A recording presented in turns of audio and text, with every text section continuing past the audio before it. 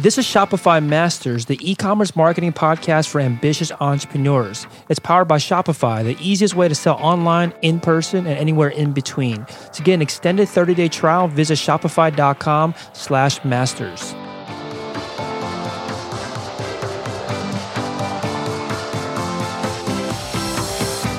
Hey entrepreneurs, my name is Felix and I'm the host of the Shopify Masters podcast. Each week we put out podcast interviews with successful e-commerce entrepreneurs or experts to give you inspiration, motivation, and actionable tips to increase your traffic and sales so your store can generate the sales you need to live the life you want. On the last episode, Chris Cage from greenbelly.co explains how he started a digital nomad business traveling from Medellin to Austin to Chiang Mai, Thailand. In this episode, you'll learn from a Shopify Build a Business winner that believes that talking to customers one-on-one helped them build a $1.7 million business. In this episode, you'll learn how to get feedback from products that you give away for free, how to look out for predatory vendors when you're just starting up, and what makes a high-converting Kickstarter video. Today, I'm joined by John and Claire Easley from Carbon6Rings.com. That's CARBON, the number 6, RINGS.com. Carbon 6 sells forged carbon fiber jewelry handcrafted in America and started in 2015 and based out of Brooklyn, New York. Welcome, John and Claire. Hey, how are you doing? Hey, Felix. Good. Hey, cool. So excited to have you guys on. So, just to kind of put it out there, you guys were one of the winners of the Shopify Build a Business competition, one of the most recent one, and we'll definitely dive into that in a little bit. But let's start off by talking about your story. Tell us a little bit about the brand and what are some of the products that you sell. All right. Oh, so we started because I lost my wedding ring a couple of years ago, and I didn't know of a ring on the market that would really work with the type of things that I did. And so I was looking into materials that I thought would function. I was studying as a mechanical engineer, and we started working with carbon fiber. And I liked the idea of something that was light and strong and had two elements, the carbon fiber and the resin that were strong in different ways. But when they came together, they would form something that was stronger than either of them could have been separately. And so we started to develop a process called forged carbon fiber that was used by Lamborghini about 2000. It's still used by Lamborghini. Started in 2010, and I worked on it, developed it, and started making rings from it. And then we made a Kickstarter. Kickstarter was successfully funded in July, and after that, we've been selling through Shopify ever since. Very cool. So, what's your background? How did you get into creating these rings? So you lost your wedding ring, and then you just picked up this skill, or did you already have a background in creating things like this? Well, it was kind of neat how it came together because most of the things that it took to make the ring had come from different events that had happened in my life. I learned how to turn things on a wood lathe, and so that helped me to understand what it would take to make a ring. And I learned in a machine shop how to make a circle concentric inside of another circle, which is something you have to do for a ring, how to make a radius in a machine shop, and learned how to make things flat as I worked in the machine shop. And then in school, I learned how to program machines to help to shape things, to design something, take something that's in your mind and put it on a computer screen, then communicate that to a machine to be able to cut a shape and make tooling. And also I had experience working with carbon fiber because of school and making molds and shapes out of it. And so it's almost as if, the events that happened in my life sort of made it organic or natural to move into this world of making jewelry. Very cool. So you already had some experience here. What made you think that, were you just creating this for yourself, or did this experience of wanting a new ring, did that kick off some kind of, not intuition, but some motivation to start a business? Or did you first create the rings for yourself and then find out that there was a business potential behind it? I'd always wanted to do a business. My father he is a business owner, and my grandfather was a business owner, and my grandfather before that, when he came into the port of New Orleans from Sicily, he opened his own business. And so I always wanted to start my own business. And as I would look at things in the world, I would think about what I could make and if I liked that thing and if it would make a good business. And so when I lost my wedding ring, I recognized that there was a need for something that would work for someone that worked with their hands and wanted something that had meaning and could symbolize the relationships that they were in. And so I started to think about the ring, and can I make a ring that would help people remember the promises they made, and that would be attractive and not get in the way when they were working, or possibly make sure that it wasn't dangerous to hurt them. Like a gold ring. If you have a gold ring, you can't really be a welder because it could arc and it would hurt you. And most of the metal rings, if they get smashed, they get stuck in your hand and you have to cut them off, which doesn't happen with carbon fiber.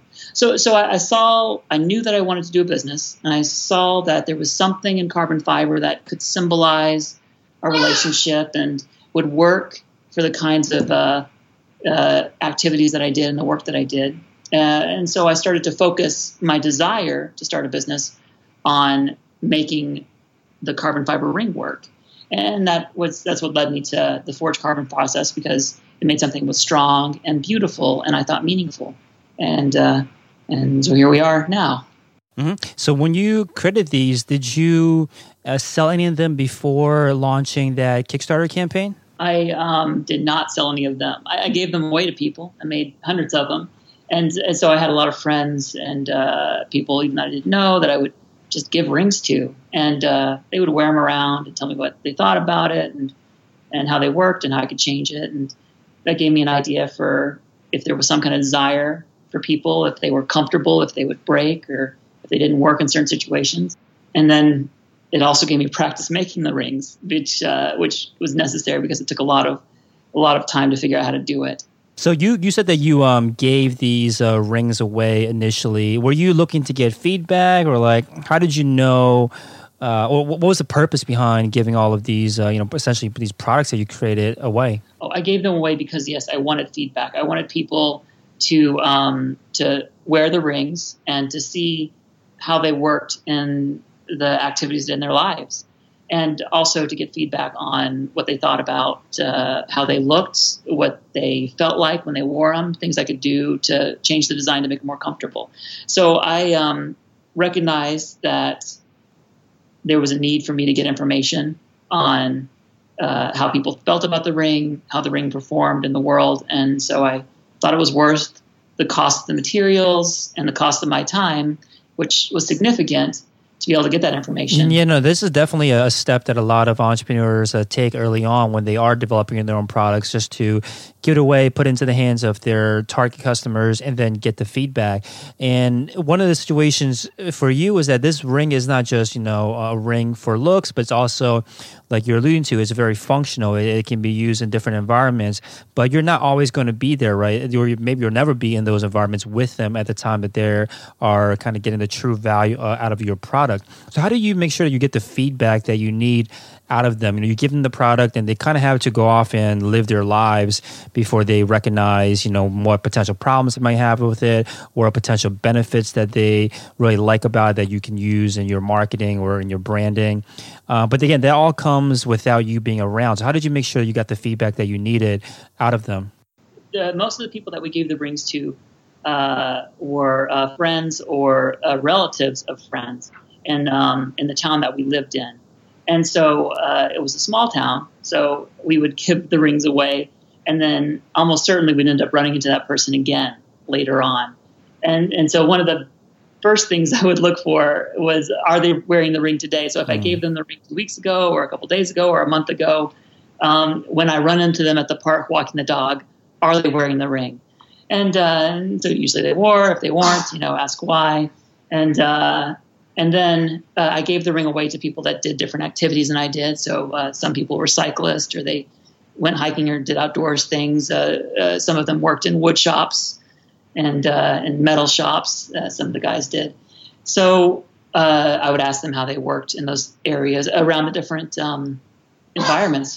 Because there's lots of things in this world that affect everything differently. So gold is pretty great because it's something that doesn't corrupt. And so if you get salt on it, it doesn't matter, it doesn't rust. If you were to work with acid or solvents, nothing happens. But if you have a stainless steel ring, if you got acid around it or even salt, eventually it would rust or corrode. If you have a brass or copper thing, then it will just turn your hand green no matter what. And so I wanted to know how carbon fiber acted in these environments, which, I was able to find out that it was functional. in most of them. If you work with solvents, though, like with tetrachlorofluoride or acetone, then that would affect the finish of the rings. And so to get that information, to give the rings away and give them to people that did things different than what I did, helped me understand that. So if you worked in a let's say a nail salon, then you wouldn't want to wear the forged carbon fiber ring while you're working with acetone, because it would damage the resin inside the ring. So was there an amount of time that you needed to wait before you got their feedback? Because you can't just give them the ring and then check in with them the next day, right? How long did you have to wait? Or typically, how long did you have to wait before following up with them?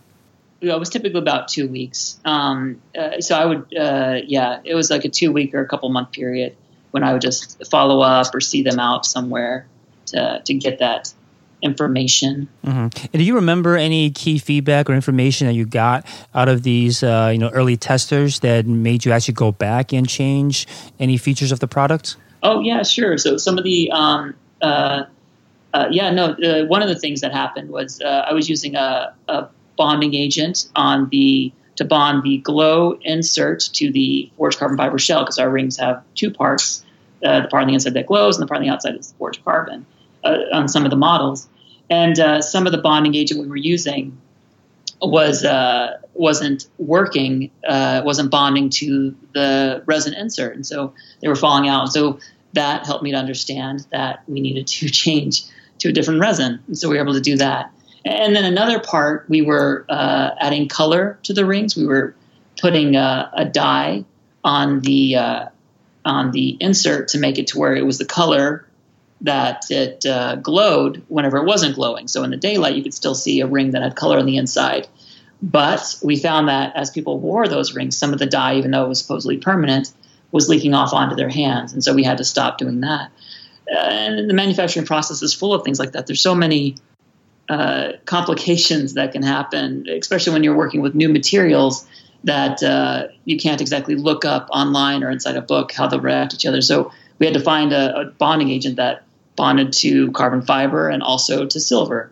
And so we needed someone to help test those things. And the only way to get that data is by giving a lot of rings away. How long did this, period of testing go on? Like, how long did you run these giveaways? How long did you give away these products for free, get their feedback, and go through these iterations? Like, how many times or how long did it take before you were comfortable to move on to the next stage, which I guess is to the Kickstarter stage? Yes. So I started to develop rings that I could give away February of 2015. And so we started giving those away.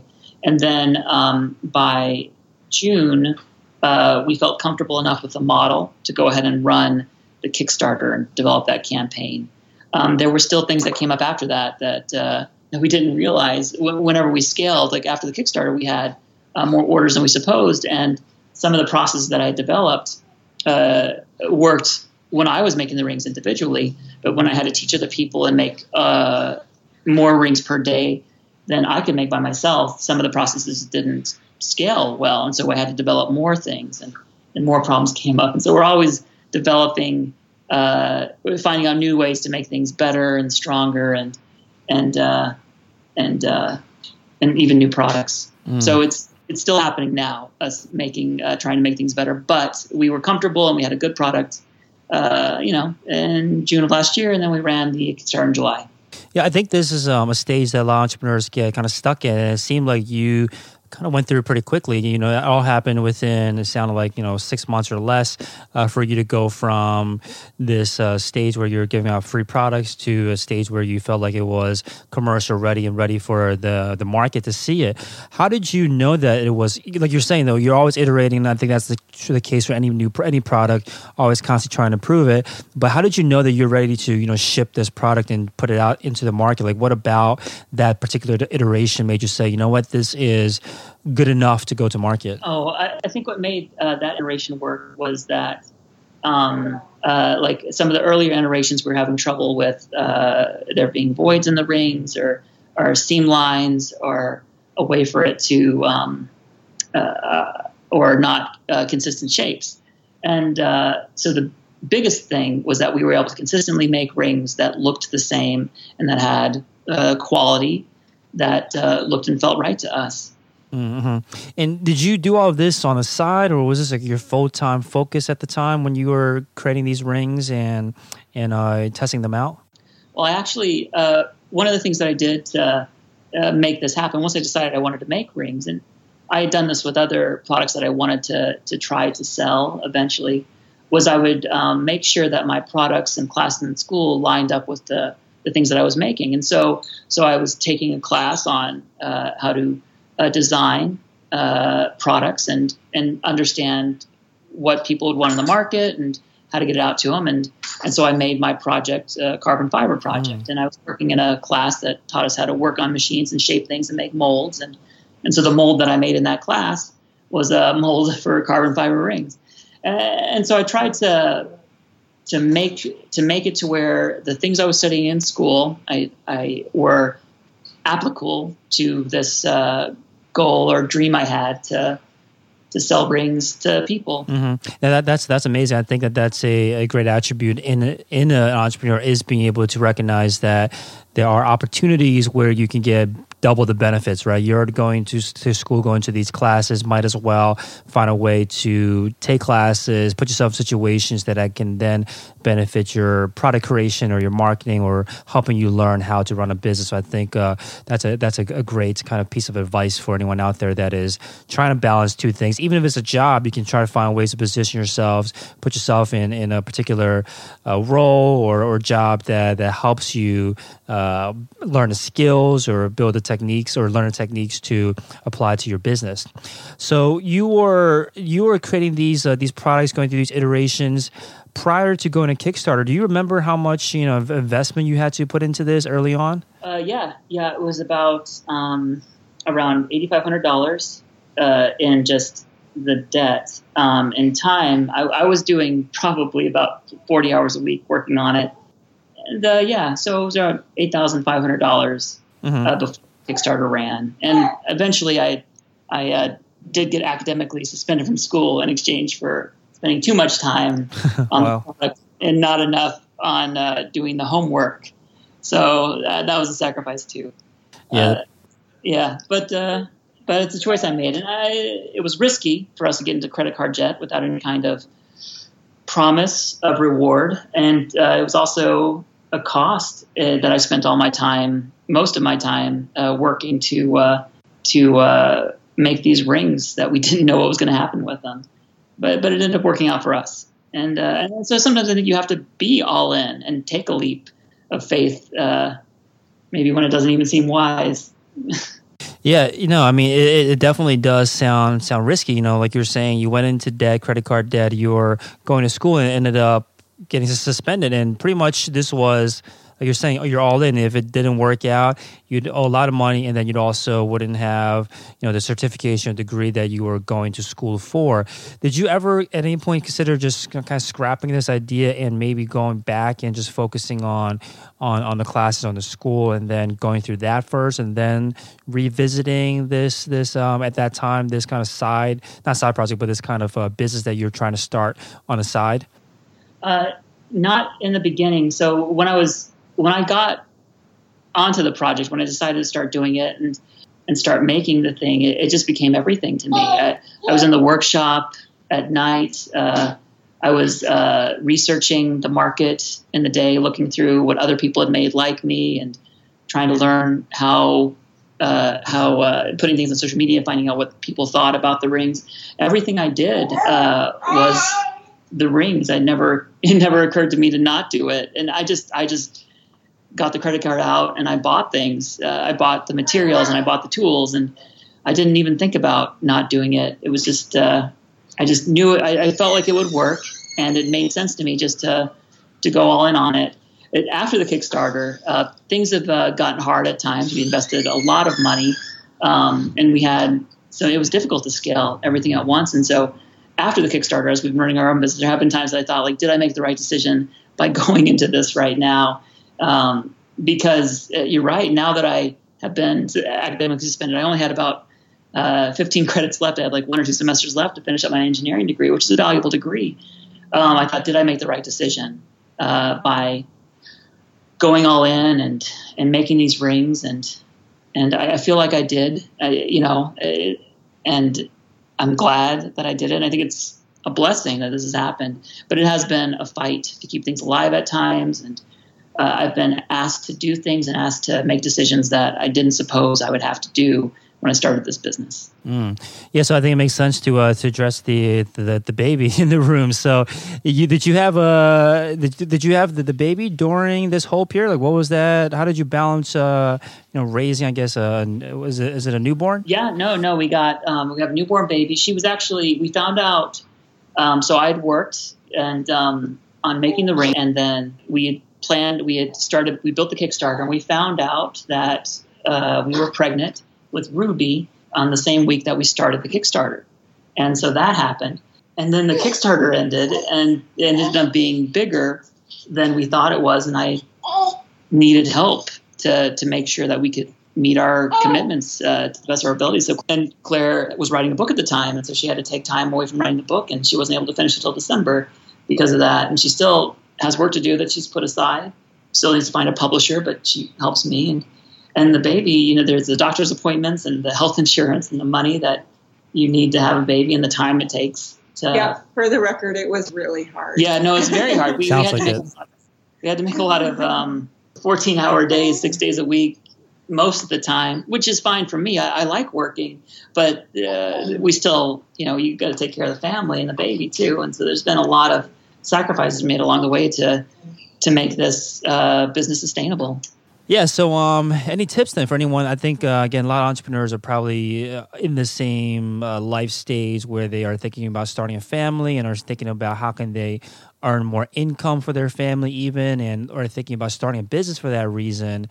What worked, I guess, for you to try to balance everything? Just hearing you talk about it is already exhausting me. I can't imagine what it's like to actually go through it. So any tips on trying to balance, raising a family and starting a business at the same time? Well, Claire and I are lucky that, we've made choices that we work together. And so we're in the office together and the baby's here with us. And one of the things that we had to decide on early was that the value of our time. And so when a business gets to a certain point, you might want to do a lot of things still on your own and make sure they're done a certain way.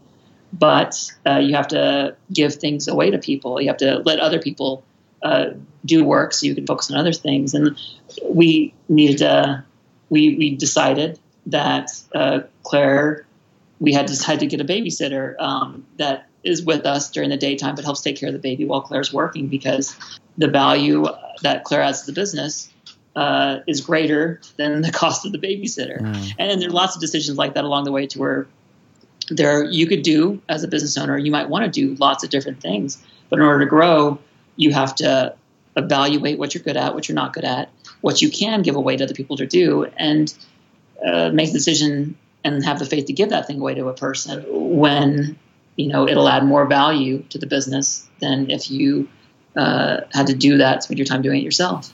Yeah, I think that's an important point to make, where a lot of new businesses will try to save too much money or try to hold on to too many things, and it could actually, hurt you in the long run. Imagine if you decided not to invest or pay for a babysitter and then decided to watch the baby and try to run everything at the same time, you might not be in this position at all. You might have burnt out. You might not have gotten this far. I think that's an important thing to note, that cash is definitely important in the lifeblood of a business, but you should also not be too, stingy with your money and actually be using it to free yourself up in your case, or just to invest in places that will give you the value back for your money, not just thinking about hoarding it and trying to save as much as possible. So I think that's an important point to make.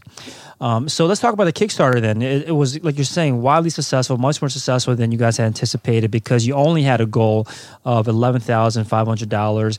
Ended up raising over $400,000 from 3,431 backers. So tell us about that. Maybe we'll start with the goal. What did you plan to do with that initial $11,500? The initial plan for me was to have enough money to buy the machines I needed to make the rings. And over time, I would continue to make money and buy more machines that would help me. And my dream at the start of this, the reason I wanted to start a business, as an engineer, typically you go out into the world and work. And if you work for Boeing, an engineer doesn't actually build a plane. they work on a couple bolts. They build a latch that opens the storage unit, or they do analysis on a wire that is supposed to, adjust a wing flap. And so you just work on one little thing, and I wanted to create whole things. And so my plan was to do this Kickstarter in order to get me started, to buy a machine that I needed to be able to make molds and work in carbon fiber. So eventually I could have my own business where I could make the whole product that I wanted to, and not just have to work on one little thing or one little piece of a product. That's why we decided on that goal, the $11,500, I think it was, to buy a machine that would help me make the rings, and also buy the materials to make them. Mm-hmm. Did you do any preparation before the Kickstarter launch? Like before the launch day, did you just kind of set it live, or did you prepare anything in terms of PR or marketing leading up to the launch of the Kickstarter campaign?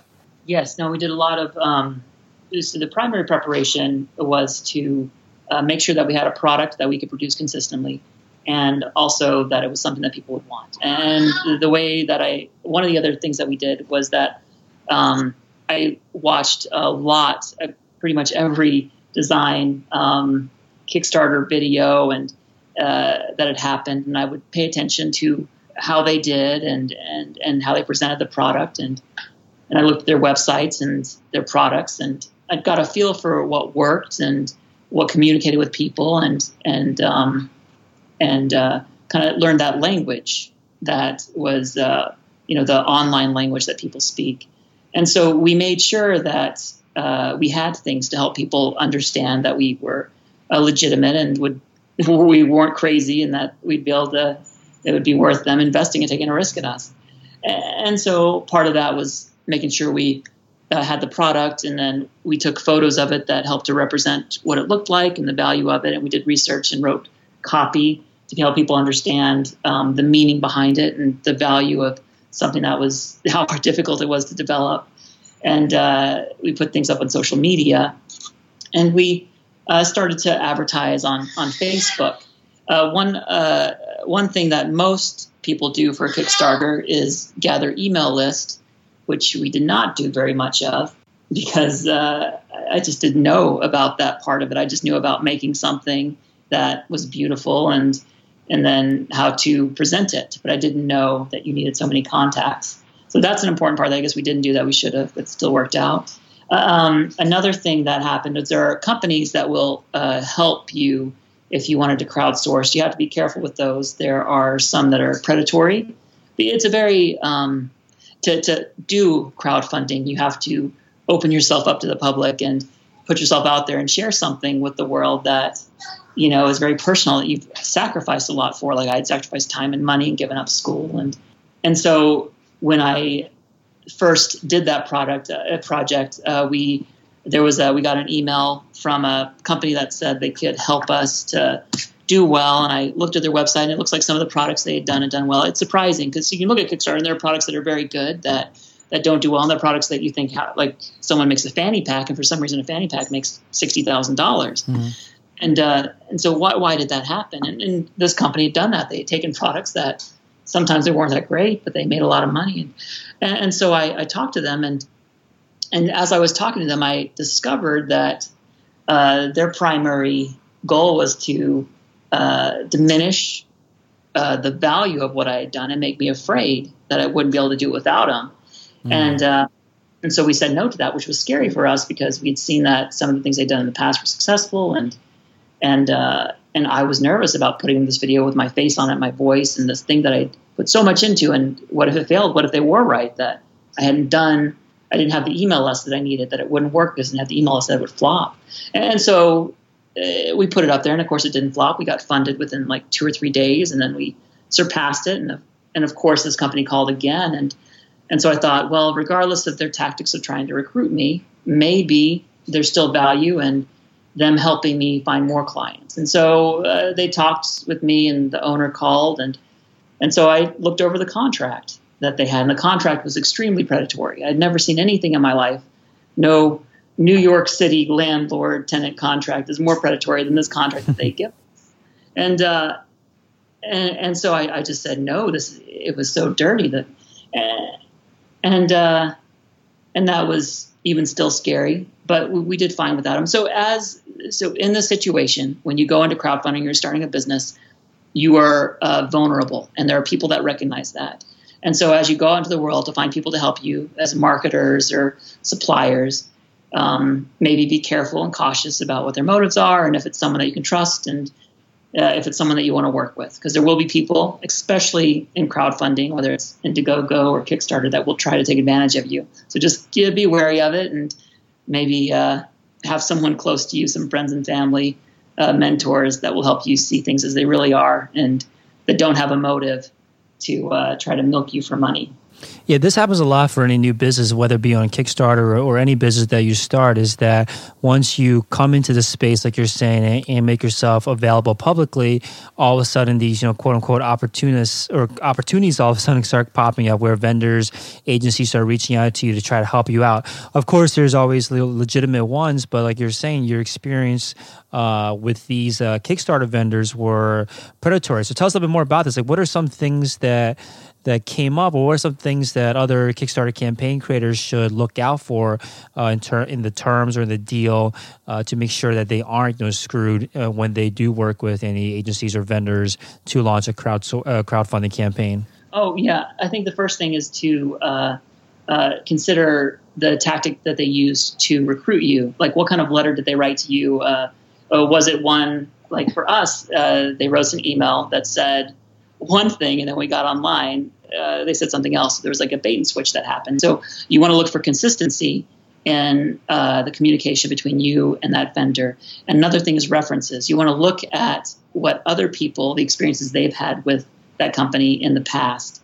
And a very important thing is to just read the contract, which can be scary sometimes because, we're not lawyers, and at the time we couldn't afford a lawyer. But as we read the contract, understand that when you read a contract and you see something that looks fishy and doesn't seem right, when you ask the vendor about it, they're going to find a way to say, oh, that doesn't really matter, or don't worry, that never happens.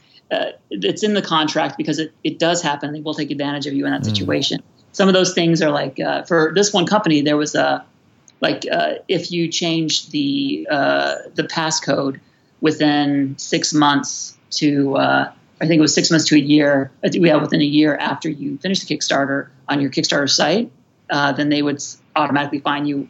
How much was it, Claire? It was like $40,000 to $60,000. Wow. And like if you take, there's a button that you had to put on their page, like on your Kickstarter, you had to put like a little green button that said funded by or some of these buttons. And if you took that down, it was automatic like $5,000 charge. If you just did that by mistake, they would charge you $5,000. And you had to make a video within a certain amount of time validating their company. And on their site, I remember when I first went to their site, I watched their videos and they looked like hostage videos to me before I knew anything about them, their company, and their practices. Mm-hmm. So there were some fishy things there in the contract. And so you read the contract, you look at other people that worked with them, talk to the people that worked with them, and understand that whatever's in the contract, you will be held to eventually. And they will use that against you. So if you don't feel comfortable with it, don't just accept if the vendor says that it's not going to be a problem or don't worry about it. Understand that it's likely there will be. We didn't sign any of those contracts. Yeah, I mean, if any time a vendor or someone wants you to sign a contract and you're not comfortable with something, and then they say that don't worry, it's never going to happen, then they should be willing to change it for you, right? They should be able to change. Should be willing to change it in writing for you if it's not that big of an issue. If they're not, then like you're saying, it's kind of suspicious. So you went ahead anyway without working with these vendors and decided to do this by yourself.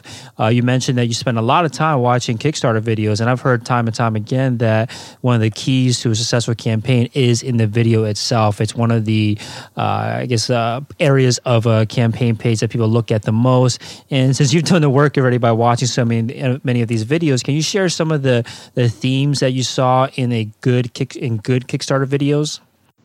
Oh, yeah. No, I think the biggest theme is understanding that you wanted to add value to the world. So whatever your product is, then the purpose of it should be to help people in the world have a better life, whether it's making them more comfortable or helping them to understand, something better, to have some kind of thing that helps them know who they are. And in our case, it was we had a product that would help people to remember the promise they made. Like there was meaning behind it. So we had a ring that symbolized something. And we also had a ring that was made out of material that was cutting edge, forged carbon fiber, which was very difficult for us to develop. That process is still expensive and difficult to make. That's one of the things that helps me to appreciate the value of what we're bringing to the world, is that regardless of our success being very public with the forged carbon fiber rings, no one else does it because it's very expensive and difficult to do. But so having something that adds value to the world, something that helps people attach meaning to who they are, attach meaning to relationships. And because I think we want to connect to other people, and we want to remember, and we want people to know what we stand for.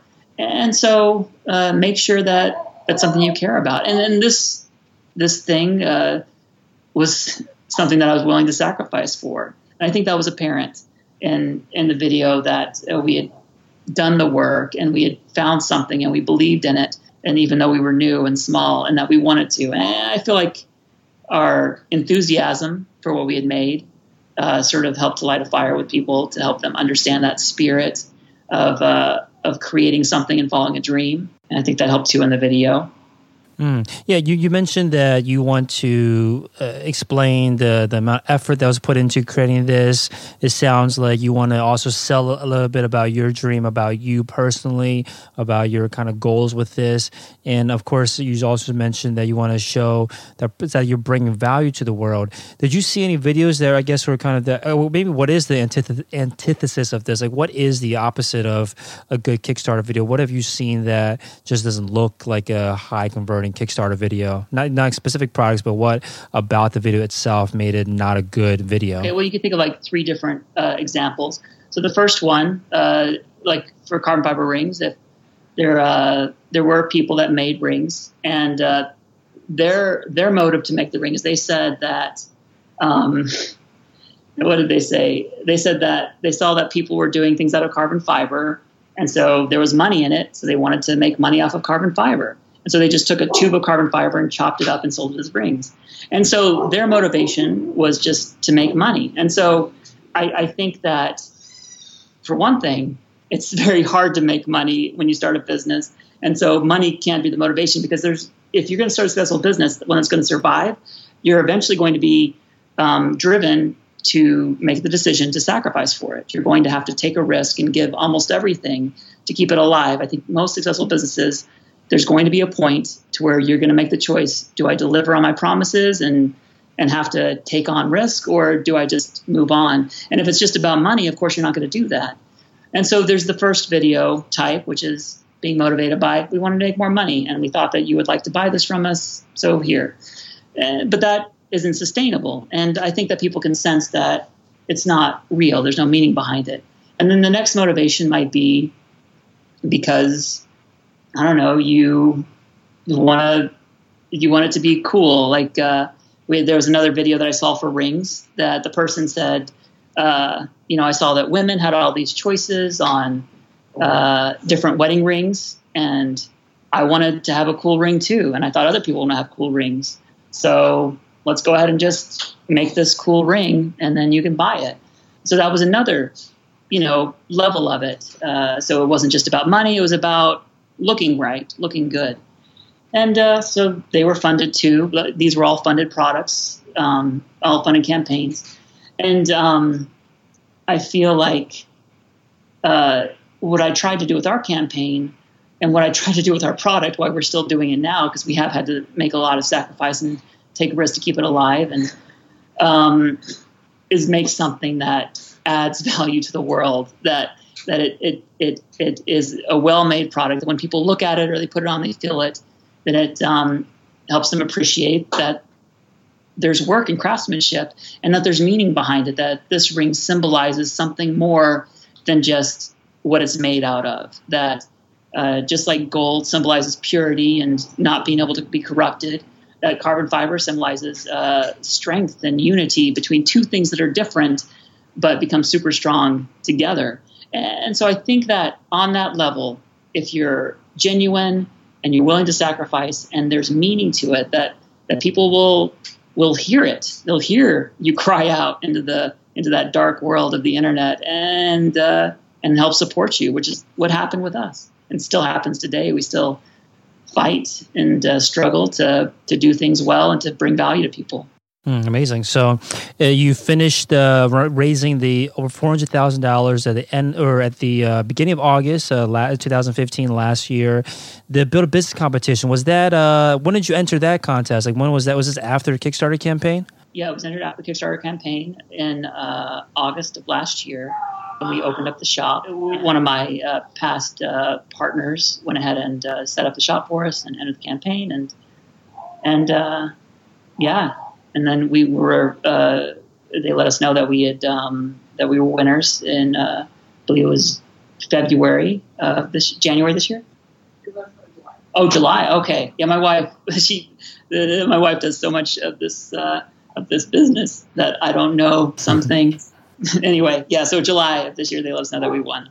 Very cool. So during this period, how did you win the competition, right? Because the competition is it about who can essentially sell the most products? What were the metrics behind determining a winner for this competition? So the basic metrics, they tried to normalize it and make it fair by, for every product you sold up to $100, that revenue counted towards, you winning. And it was the person that made the most money. But if you were on Shopify and you sold helicopters and you sold like 2 helicopters, then you'd probably make, $2 to $3 million. I don't know what a helicopter costs. But if you sell bows, then, you'd have to sell a lot more bows. So you don't really get to compete. So the way they normalized it was for every item you sold, $100 of that went towards the pot or the scale that was rising to see who won. And with us, we sold a lot of rings, and our rings cost the average cost of the rings is $150. So for every ring we sold, $100 of that went to the pot of us building up revenue. And within our category, which was I believe crafts and jewelry, Claire, is that right? Yeah, so there's about 5 categories actually, I think. And within our category of crafts and jewelry, we generated the most revenue in this period to win the Build a Business Award, which was phenomenal. That's awesome. So in that time, or I guess from the end of Kickstarter campaign to today, can you give us an idea of how successful the business is today? Sure. Yeah. So since the end of the Kickstarter, we've generated about $1.7 million and sold around 11,000 rings. So that's where we are. Yeah, that's amazing. So what contributed to the, I guess, fast growth of your store? I mean, I'm talking to you now in September 2016. So the Kickstarter campaign only ended a little bit over a year ago. What drove the success of the store itself, like to get all that traffic and all of those sales to the store so quickly to win the competition? Yeah, I think as this is the interesting thing about the world that we're in now with the internet and with funding and how things are available to people. One of the things that we notice is that, so as individuals, we're very, we have different tastes and very unpredictable, but as society, as just large numbers, it becomes kind of predictable. And so one thing that helps me to keep going forward is that we've seen traditionally that for every person that comes to our site, we end up getting $1 of revenue. And so we've worked very hard to try to drive revenue to our site. And the biggest driver to our site, of course, has been social media. That's where very much of marketing is going now because it's trackable. And, Facebook knows what kind of things people like. And so so Facebook post and Facebook ads have helped us to drive most of our traffic. And the way that that's worked for us is we started by supposing what kind of people will like our rings, and we would send out a shotgun blast to the world of people to see who would like to be interested in our rings. And so we sent those ads out, and then we would get back people coming to our site, and we'd pay attention to who would like our Facebook page and who would buy rings off of our site. And with that information, we could narrow down the type of people that want the kind of rings that we sell, that hear the voice that we have. And so we would narrow down the audiences. We would narrow down the audience's demographics to and the locations to those people that are more likely to buy the rings. And this whole time, a very important part of it is Facebook pixels. And so you make these ads and you find these demographics. And then while you're doing that, you have a Facebook pixel on the Shopify site and then on your Facebook page and then your Facebook ads accounts that will pay attention to who is coming. And in addition to finding people in those areas or those demographics, Facebook will amplify your efforts by, sending your ads to people and narrowing down on its own with their algorithms the kind of people that will like the things that you're selling. And so that's driven a whole lot of traffic to our site and helped us develop revenue. So this sounds like obviously a lot of hard work, but I like the way you talk about it because it's pretty straightforward. So you first, I'm going to break this down a little bit. So you first understood that each visitor to your site was worth $1. We'll start there. How did you look at, or how did you find this out? How did you figure out this data point? Oh yeah, one of the great things about Shopify is the back end. So it makes it digestible to look at the numbers. You can see who's buying, how many buy, where they're buying from. And so the basic idea of it is you take the number of people that visit the site and compare it, like divide that by the dollars you get. And so you can see how many visitors per dollar. And if you divide our revenue pretty much every month for the last 14 months, you can do it by week, by month, by year. It almost always, maybe not by day, but like by every week, or every month, you can take the number of people that visit the site and divide it by the revenue that you made, and it ended up being $1. And so that's another great thing about the Shopify backend is you have this data, but you have to understand how to attach quality to it, how to understand what it means. And so one of the ways is like how much dollar per revenue that we get. And so that's the dollar per revenue thing. It's something that drives faith in me and helps me to understand, like when we have a bad day or we're not getting sales, I can know if people are coming to the site, then eventually that's going to turn into money. So that helps me to keep going, whatever. You said $1 per revenue. Do you mean $1 per visitor or? $1 per revenue. Yeah, we have $1 per revenue per visitor for our site. Okay, so you knew that this was the amount that you could spend up to get a customer. Then at that point, you knew it was just kind of a numbers game. How do you scale this up? So you went to Facebook, like you're saying, and you did some. It sounded like some just very broad targeting based on what you were assuming at the very beginning was your target audience, and then you ran these campaigns. Do you remember how much you were spending at first to test the waters? Yeah, initially we were spending around $200 a day during the Kickstarter, and then we ended up moving up to about $600 a day, and eventually we got to the point where we were spending during Christmas time around $2,000 a day, and we would, and on Facebook, you can track the success of it, and almost any other kind of ad campaign about for every dollar you spend, how many interactions do you get? Like how many people actually will click on your ad or come to your site, or even how many people purchase from your campaign, which is the great thing about the internet with this pixel.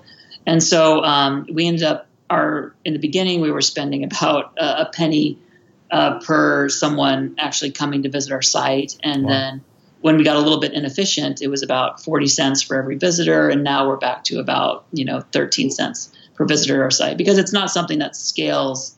Like the more money you put in, typically the less efficient it gets, but you accept that you will make money over time with it. So obviously there's some automation to this, like you were saying, the conversion pixel from Facebook being placed on the conversion or the thank you confirmation page will help Facebook's algorithm target the right types of people that are likely to convert. But you also mentioned, it sounded like some kind of manual, analysis that you did to find out who was interested in the products. You looked at who ended up buying. You looked at who was interacting with your page, who's liking your page. Can you talk a little about this? Like how, I guess, manual was this process? Like what were you doing exactly to understand more about your market? Oh, it's still extremely manual. So we have the campaigns that are running on their own, but generally we find, and this is always, I think this is maybe one of the things that helped our Kickstarter, is that we made sure that we interacted on a personal level with the people that wanted to be our clients. We found that as we would talk with them and answer messages in a real way, we don't have any robots or anything. That more people, understand the value and purchase our product. And so I still all the messages that come in from our Facebook page still show up in my personal email, and I still read all these messages. And every day I look through the comments of people that have written on our ads, and I respond to comments. I email and call people personally. Whenever I actually message a person, usually I give them my phone number, and I talk to, with lots and lots of people personally about what they're buying, and I'll email them personally from my personal account. So I interact with people that interact with us, and I think that's one of the reasons that we have loyal clients that are willing to help us and to share it with their friends, what we're making, and to understand the value, because it's a real thing where we make the rings ourselves, we do the manufacturing ourselves in America. It's been hard for me to do. It's a new thing that we're learning, and we do the marketing and the shipping, and and I look through the Facebook pages of people that like our page, and I share on Instagram, and I interact with them on Instagram so I can understand more about who they are and connect with them. So there's always there's always numbers, and then there's heart, and so you have to have both in order to, I think, be successful. Yeah, I agree. I think sometimes there's a little bit too much emphasis on the scalable side. How can we just look at kind of raw data, raw numbers, and just let the machines figure it out? But, obviously there's a lot of value in just looking at and talking to customers and kind of understanding more about them just by speaking to them. So do you actually, talk to these customers, potential customers of yours, learn more about what they're like, and actually use that to change the Facebook ads? Like, what are you doing with this information that you kind of collect in your brain just from talking to these people? Oh yeah, no, of course. So whenever I remember we had someone that had abandoned their cart, and so I went ahead and started emailing with them, and I said, hey, we're new at this, I'm trying to figure out what to do. You want to let me know what's going on? And they said oh, well, it's just you didn't have this payment method. I'm like, oh shoot, I didn't know we didn't have that, so I'll put PayPal up, and then it'll be easier. So they were able to help me figure out what happened. And on Facebook, I would message with this fellow. I just remember him because he's from England, and there's a picture of him on a horse, but he looks like a cowboy, but he's from England, so that always stuck with me. Anyway, so this guy helped me to understand some of the complications that come about mailing things to the UK, and so he helped me to understand how to better set up our shipping, so it made people receiving product from different countries have a better experience. And just in general, I can see the kind of things that people like, and usually it's the same things that I like for the people that like our page, or the people that share the Instagram or follow us on Instagram, and so we make sure that the photos and our copy help to reflect the interest in the things that are important to the type of people that like the things that buy the things that we sell. So even at this point in your business where, generating, like you said, $1.7 million in the last year, 11,000 rings, all these things going on in your life, you still find that your time is worthwhile to spend just talking and learning more one-on-one with customers that are, willing to interact with you? Yes, absolutely, yes. And at some point, there's always the fear, what if we get overwhelmed?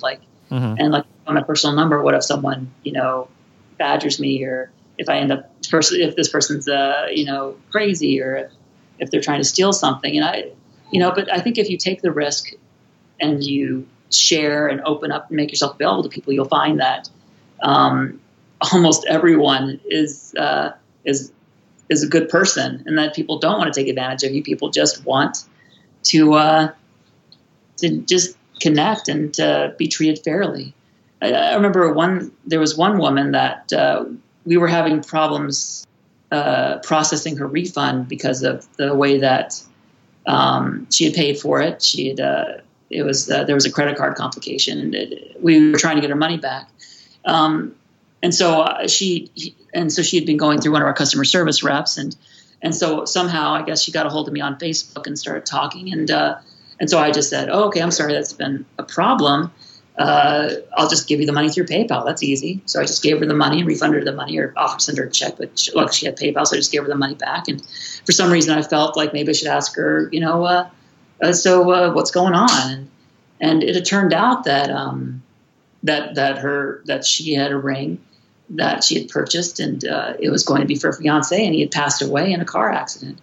And so we because it made me grateful that we had started talking to her, and so we continued to communicate with her. And if for some reason the numbers or this customer service had said, "Sorry, we can't do the refund," or we made her life harder, I would have felt terrible. Mm-hmm. But because I was available on Facebook and she was able to luckily contact me, we were able to try to help her in this time of mourning to maybe make, at least not make her life harder. And so I'm grateful that I was available to at least her to not have to feel that I'd hurt anyone or made anyone's life more difficult, especially in a bad time. And that wouldn't have happened if, me and my wife hadn't taken the risk of making ourselves available to people. Yeah, I can definitely see why that does give you kind of like you're saying, I think the faith and the motivation to keep on doing this, hearing these kind of stories directly from your customers. So, what are the plans for the next year? Like, what do you guys have going on? Because, the Kickstarter campaigns ended a year ago, won the Shopify Build a Business competition, $1.7 million in sales. Like, what's next for you guys? So one of the great things about having a business is that it gives you a reason to go ahead and explore things that maybe you couldn't justify exploring before. Like I'd always wanted to work with Damascus steel, but it's very expensive and difficult to learn how to work with. But because we have a business and we make jewelry, I was able to buy Damascus steel and spend time and make connections and get educated on how to work with it. So we were able to make Damascus steel rings, and now I have a Damascus steel collection. And just recently, I've always loved space, and so I've always wanted to have a meteorite, but they're very expensive because there aren't a lot of meteorites floating around, well, not floating, but on the earth anymore. But because of the business, I can start to look into working with meteorite. And I just got several samples of meteorite, this week. And so we'll begin adding meteorite to our collection eventually, which I'll start to make watches.